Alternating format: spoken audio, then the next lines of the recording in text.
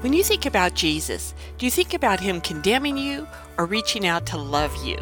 Hi, I'm Yvonne Pren, and welcome to Devotions for Church Communicators. Often I know I worry about condemnation more than I rest in his love. But as we'll see in our podcast today, that's not the focus God had when he sent Jesus. And I trust as we understand this, we'll be more winsome and less condemning in our approach to others. As always, in this approximately 5-minute podcast, I want to help you focus on God's Word, the incredible calling you have to share God's message of salvation, and to strengthen and encourage you. This podcast is from me, Yvonne Pren, and my ministry, Effective Church Communications.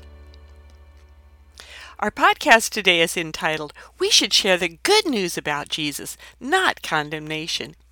And our key verse for it is John 3:17, where it says, For God did not send his Son into the world to condemn the world, but to save the world through him. This verse is a caring challenge to our attitude as church communicators. What is the overall tone of our ministry? Is it to condemn or to save? Look at the ministry of Jesus. This verse is part of his talk with Nicodemus, the teacher of the law who came to Jesus at night asking questions.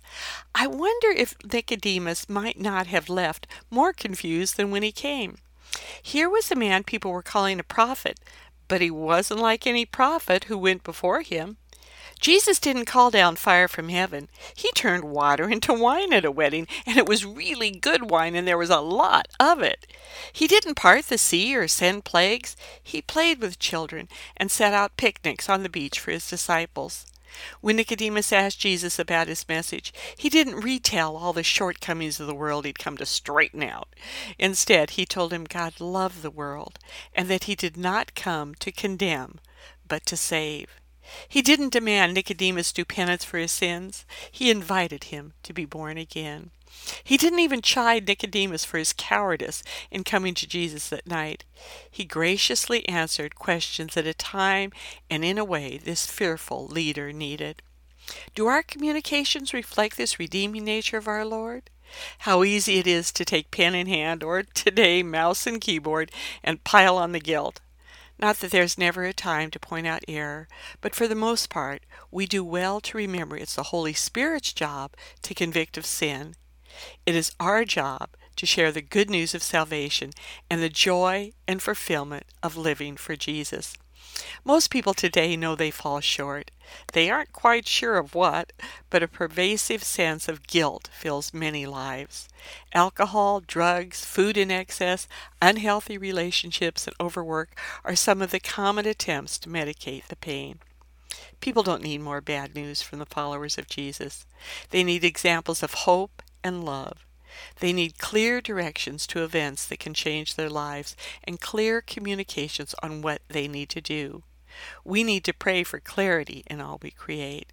We need to pray that our tone, in ways we may not even be aware of, always reflects the welcoming, saving love of Jesus. May your communications be filled with messages of salvation, of the grace and love of your Lord. That's all for today.